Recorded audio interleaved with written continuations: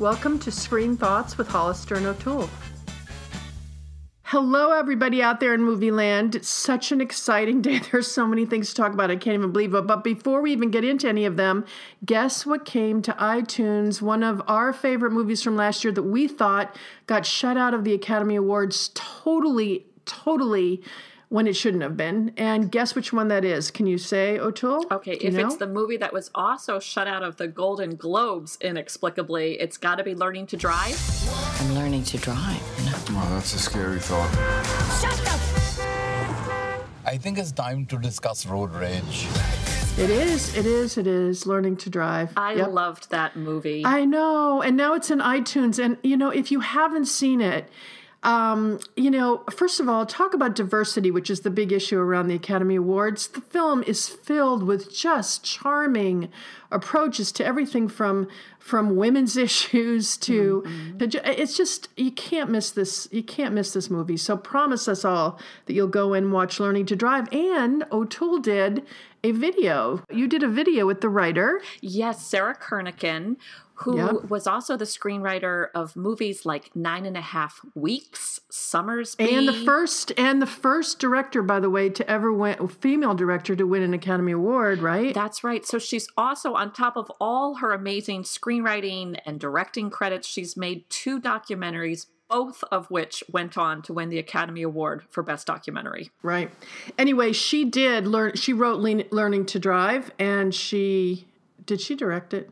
No, it was directed by Isabel Coixet, the Spanish director, who incredibly does her own camera work. So when they were filming those scenes of Patricia Clarkson learning to drive in New York City with Ben Kingsley playing her driving instructor, the director of the movie was in the back seat of that cab filming the movie. I do need to say that Ben Kingsley can teach me anything he wants to anytime he wants to.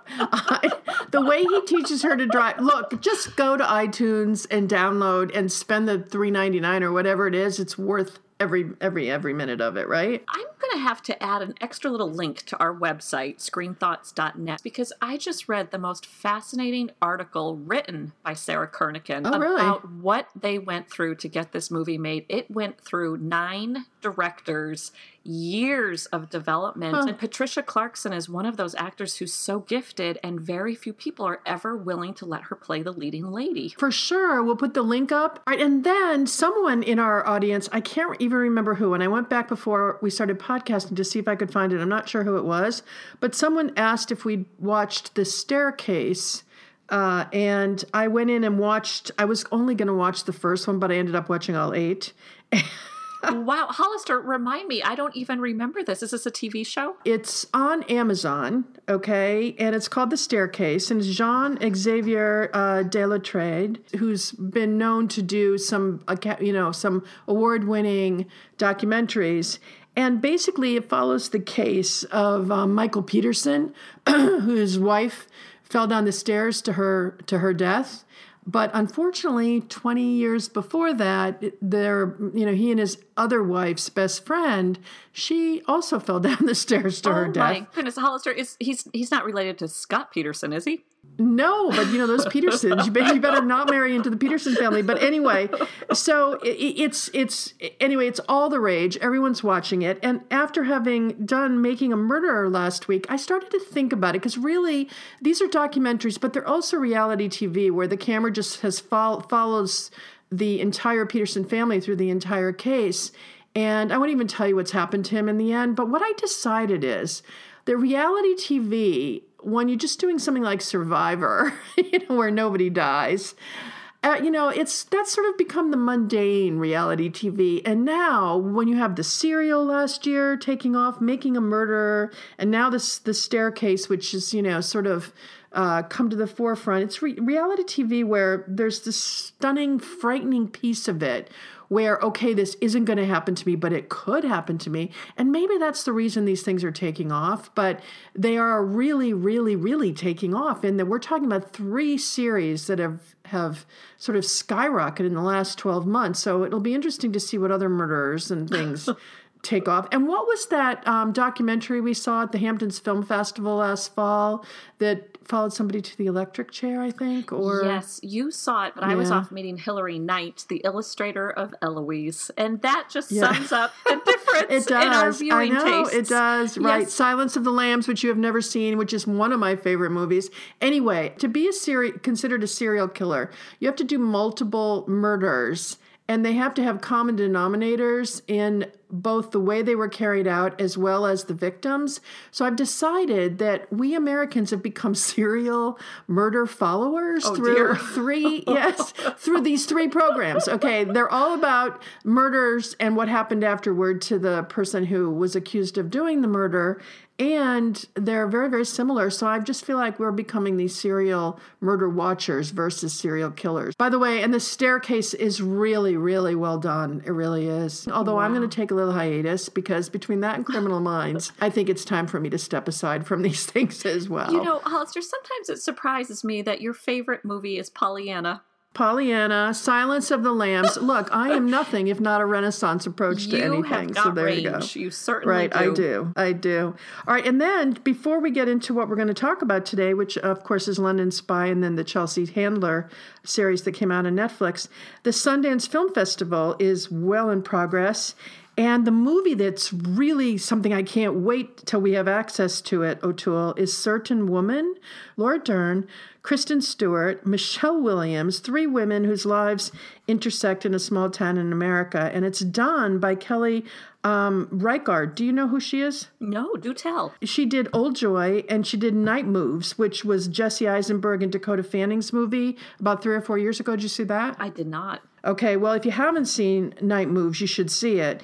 And everyone's talking about that film, and I want to see it because of the 3 people in it. You know, Hollister, I have to give it up to Robert Redford. I heard him speak a couple years ago at a film festival in Albuquerque. He said the most interesting thing. He said way back when he founded Sundance, his big vision then was to have a festival for all the arts. So he invited choreographers and painters and poets and filmmakers. I was going to say, it's not all the arts, all the people within film.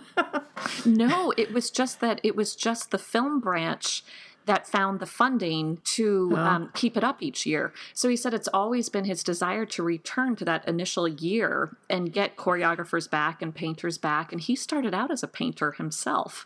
So he's always done his own storyboards. He was actually on a boat on his way back from Europe where he'd been painting, and someone saw him and said, "You look so good, you have to be on film." And also, you know what, good for him. They asked him, of course, at the opening, everybody wanted to talk about the Academy Awards, and he said he had nothing to say about it. And I sort of like that about him also. Mm-hmm. You know, obviously the industry always bears constant re-examination. The movie industry has a huge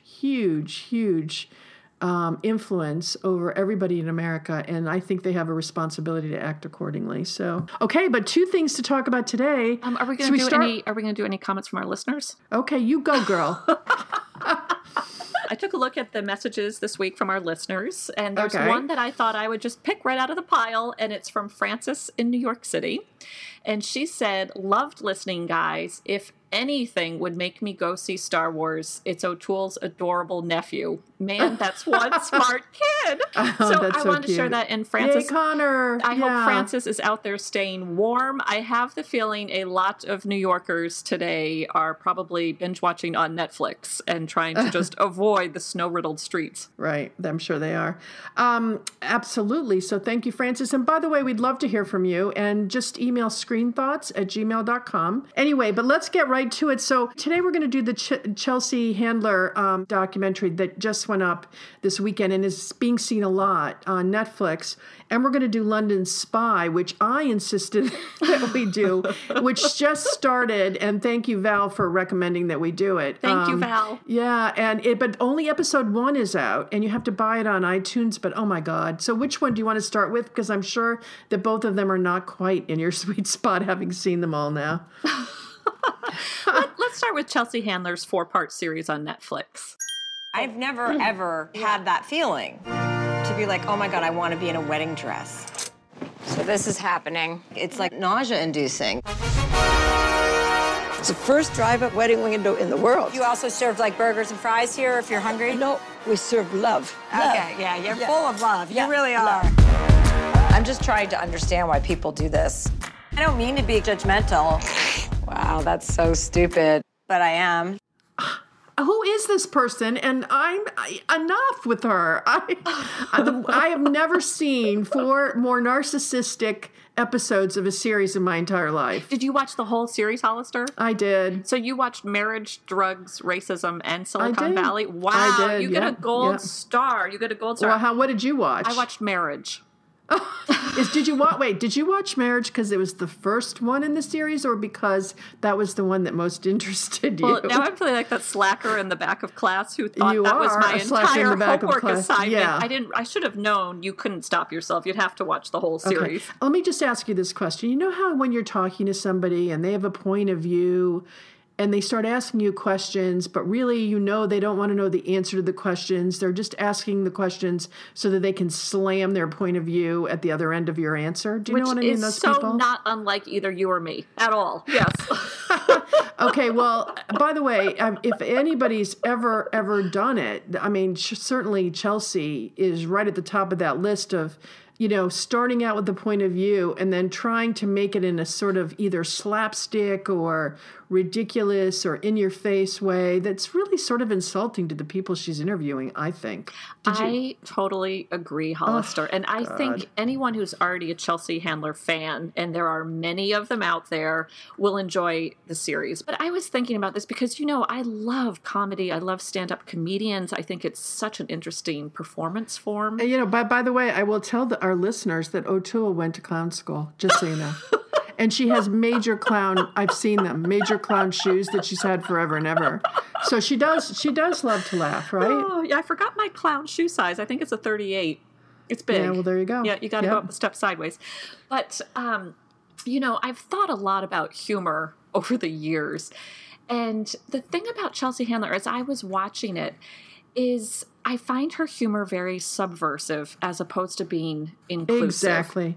So said. What you said, I definitely agree. It's as though she says it for effect to get a laugh from a third party. But it's always the expense of someone else. It's always, not the person. Always. Yes. So it's getting a laugh not from the person it's directed towards. Often in the documentary, they look hurt or baffled or insulted or silenced. I don't think they have any idea how they appear, some of them, for sure.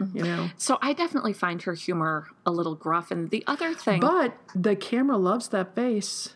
Did you notice that? Well, this is the thing. I appreciate candor. I appreciate inquisitiveness. I appreciate interactivity when you've got somebody out there interviewing people about a subject.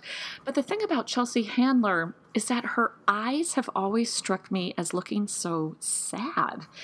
And it makes sometimes her face appear strained, and it's harder for me to enjoy the humor. I didn't find her looking sad, but I do think the camera likes the way she looks. And I think it's the same thing. I mean, look, I think Amy Schumer's brilliant, and I don't think it's at the expense of others. So I'm not putting them in the same camp at all. But the camera also loves Amy Schumer's face. And certainly in Trainwreck, her expressions were what made it so fabulous. Mm-hmm. And Chelsea has that same ability to sort of have that look on her face like, oh my goodness, whether, it was at the chapel in Vegas or in the S&M chambers of somebody who takes their BDSM. BDSM life very seriously. It's a lifestyle that, that people take very seriously. So I don't know. I was not a fan of them, but I ended up watching them. And the other thing is when she plays that, oh shucks, I'm so stupid in the technology one, which clearly you didn't see, but it's just insulting. It's insulting to people, and even the way she talked to the little children, I think is not okay. So I would not recommend it, if the truth be known. Even when she says that's sweet, I get the feeling she means the opposite, and I always find it disturbing. For example, at the beginning of the Marriage documentary, when she and her siblings are having drinks with their father at the kitchen table.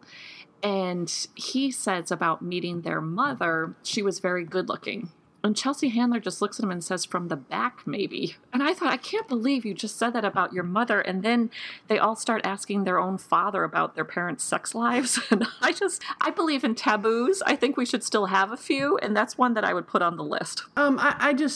I felt her father was not authentic, and I thought it was a bad interview. I thought it was a waste of my time, actually. But anyway, I mean, again, because we hate to always go to the negative side, the camera does love her, and I do get that she touches on certain people's something or other, and it's doing very well. I mean, it's one of the top picks at Netflix. So, and she had an evening show, and it's so funny because there are no women comics in late night, and she had a show, and I think it went off the air in 2014. So now there's no woman late night, and I would love to see a woman late night. I can't imagine who, but I think they asked Amy Schumer, and she said, "Why would I ever want to do that to myself?" So we're looking for emerging women comics to come forth here now, to sort of take that place, and also she's not stupid, and I think she brings an intellectualism to her humor that I think is misguided, but I can see why she had a following. For sure, I can. And I like the camera work. I think the camera work itself is very well done. Yep. There's some interesting musical choices. For example, when they've got the footage of her going to Vegas, they're playing opera music behind it. Yep.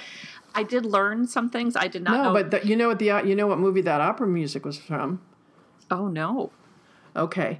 I don't remember the name of the movie, but you will. Julia Roberts is married to this guy who turns out to be an abuser, and then she fakes her own death. Sleeping with the Enemy. That's where that music's from. Oh. Yep. And I thought that was on purpose. I thought that had a thank you for remembering the name of the movie. You always do. I'm so grateful. And but I think that was on purpose, because it was ominous music. It was not lighthearted, and I think it's some sort of Bach or I can't remember what it was, but it's major in the movie, and it was the music that was used for this, and I thought it couldn't have been a coincidence myself. And did you know that Paul Newman and Joanne Woodward had gotten married in Vegas? No. Yeah, I didn't know that. I definitely learned some things from this series. I'm not sure. Are you saying that means something? Let me just ask what you are you implying? Are you implying that loser people get married in Vegas, and you didn't know he was a loser people? Is that what you were implying? No, I just assumed that they would have had, I don't know, the big old wedding on the East Coast. And although I got to tell you, since I am so far from being a celebrity, I don't know what I would do if I thought my every move would be tracked by paparazzi. I might be going through the drive-through window of love as well. Okay, so wait, I have a question for you. When Chelsea Handler was interviewing the group of 12-year-olds outside, and there was one girl who says to Chelsea Handler... By the way, what parent would sign a release to allow Chelsea Handler to interview your child on a Netflix? I mean, what were they thinking? What about the fact that there was the couple that let her be the officiant at their wedding? But at least they're grown-ups making the decision. Those kids are there forever. They're in that forever. And a couple of them, like the one that said, "No, I'm just scratching my head." Oh, that was funny. That was very funny. Anyway, that was even the younger group of kids. So when she was interviewing these kids, and one of them looked at Chelsea Handler and said, "Don't feel offended by this, but you kind of strike me as a shy person. And you should get out there more and express feelings of happiness instead of sitting alone." Do you think that little kid was on to something? Because later Chelsea Handler describes herself and she says, "Look, I know I'm a handful, and I know I'm intense, and I'm complicated, and I'm hard to live with, and I'm not shy." Do you think that kid was on to something? Do you think she could at heart be a shy person? I have no idea. I just know she makes her money at someone else's expense, and I can't see past that. Mm-hmm. And also, if she needs to get help, I don't want to spend my time thinking about it. Let her go get the help. I'm sorry. I think it was beneath us. Hollister, do you know a documentary that I saw recently, and it was about marriage, and I loved it. I thought it was a magical documentary. So well done. Oh, wait, let me guess. Meet the Patels? Yes.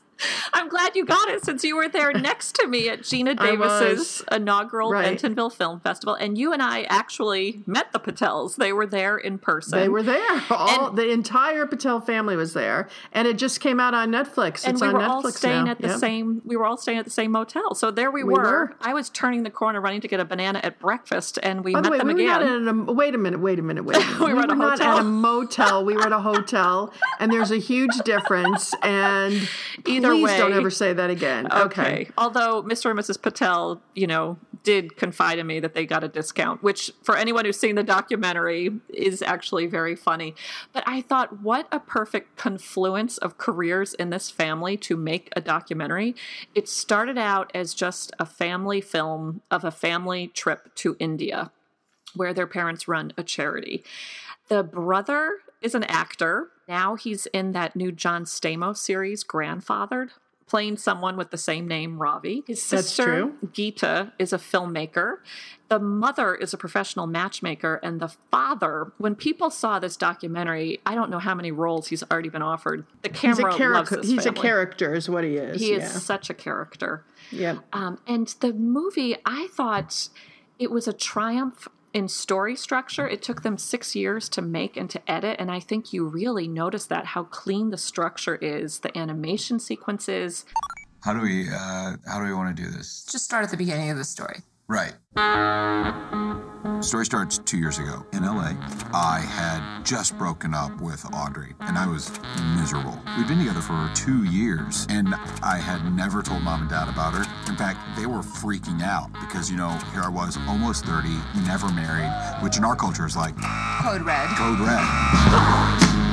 Which, by the way, is due to his sister, who actually, she's not allowed to talk much in the Q&As, as I recall. But I think she's the brains behind the film, for sure. I thought she did a great job. She really did. And guess who inspired her to go into filmmaking? The director, Anthony Minghella, who won an Oscar for The English Patient. And he also directed Alan Rickman in the movie Truly, Madly, Deeply we mentioned last week. Hollister, sometimes I'm just not convinced there's 7 billion people out there. I think it's more like 10. I know. Well, we and by the way, that's on Netflix. So if you're on Netflix, for sure, you need to pull that film up. Meet the Patels is a fun film to watch with people. Something that I just want to end with is this documentary. Not only is it funny, but it's so emotionally honest. I found it very moving. What would be the downside of me marrying a white girl? No, I hope I'm right? Everybody needs that love, the kind that you find and you can't get enough. Want to keep that buzz, because it is what it is, but it isn't what it was. No, it's a great film, but it also has a lightheartedness that we're not talking about. So for sure, you should watch it if you haven't seen it. And also, if you're a young woman and not married, get a bunch of other young women. It's better than The Bachelor, trust me. Or a young guy. It follows a guy. Yeah. Well, I think it's more of a girl movie, to tell you the truth. Ravi will be so pleased. Yeah, there you go. Okay, and now let's move on to London Spy. Do you believe in soulmates? I don't have any secrets from you. It's hard for me to believe you were in a serious relationship when you don't even know his name. Your son was murdered. Everything you read about his death is a lie. London Spy just opened in England not too long ago, and you have to go onto iTunes and buy it or onto Amazon and buy it. And only the first episode is out so far. God, the BBC, why is it they do every single thing better than we do? Unbelievable. I mean, in film, I should say, not in life. But did you like it? Okay, here. Let me help you help yourself. Okay. There's a yes and there's a no. You can go in either direction, and then I can tell you why you're so wrong, because I already know the answer to this question. Okay, from the pilot, there are many impressive things about it. Oh my God, of course there are. The actors are incredible. Unbelievable. And did you see that Danny was in the James Bond movie? He was Q? Yes, did you recognize him? Of course, it's Ben Whishaw. He's the youngest actor to ever play Q. He's one of the youngest actors to ever play Hamlet. We mentioned him last week in our podcast. He's the one who's going to be starring in The Crucible on stage with Saoirse Ronan. And he's very, very good in this. The first BBC series where he came across my radar, it was a BBC series called The Hour, which introduced me to Dominic West from The Affair. That was another wonderful BBC series. And of course, the show also stars Jim Broadbent, who we talked about last week, who is in Brooklyn with Saoirse Ronan. So they're related through Saoirse. So really excellent acting. And what they do, they roll out plots with a lack of urgency that we Americans should start to add to our lives in everything that we do, including how fast we eat, how fast we drive, just whatever. Because the way they roll out, they take their time, and it's only going to be a series, by the way, I think of 4 or 5 episodes. Oh. But it's really beautifully, beautifully laid out. And while I understand, and we can't really get into it, but the subject matter has some hot spots that are I had no idea were coming. But did you think it was beautifully made? I agree with you. It's definitely much slower paced in terms of getting into the plot. I feel like I'm not giving away anything here since the name of the series is London Spy. But the whole first episode, I just assumed that Ben Whishaw was playing the spy.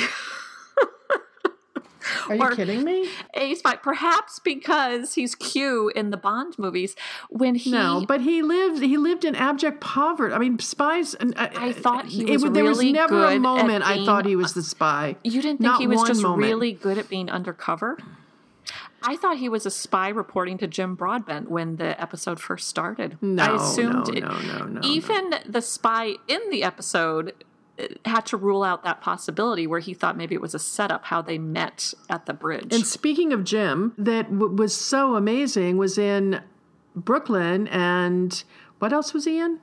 He was in Iris, where he won the Oscar. He's such he a was good in actor. The Weekend. He's an incredibly diverse actor. Whatever Alex discovered, no one wants in the open. Occasionally, it's right to be afraid.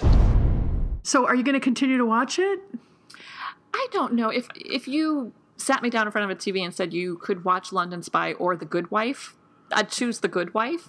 There are definitely aspects of Rear Window in this, and I had to laugh even when they meet on the bridge. I'm pretty sure that's the same bridge they used in Luther, where Ruth Wilson would meet for sure. Idris Elba. Mm-hmm. Yeah, well, that's the bridge for that kind of thing, you know? But, something that just kind of reinforces my little suspicion there that turned out to be wrong, at least in the first episode, that Ben Whishaw was actually the spy.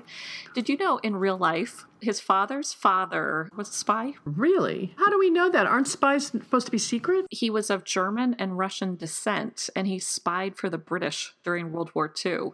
And he changed his last name to Whishaw. Huh. So it could have been Ben Well, everybody was a spy in World War II. I'm sorry, but no, that doesn't count. You have to be a spy post-World War II to be the kind of spy you're referring to, FYI. Because everyone in World War II is a spy. I want to just give you another reason to love Ben Whishaw. Okay. Guess which 2 Bond films he said were his all-time favorites? James Bond. 2 of the early ones, Dr. No and From Russia with Love. Both of those movies, that means Sean Connery has got to be his favorite Bond. Well, and I will say, From Russia with Love, I mean, I read all the Bond books way back in the 70s, I think, early 70s, late 60s. And From Russia with Love was the best one written, I thought. So I don't remember if I thought it was the best one movie or not, but... Here's my other reason for you to love Ben Whishaw. I thought you would really appreciate this quote.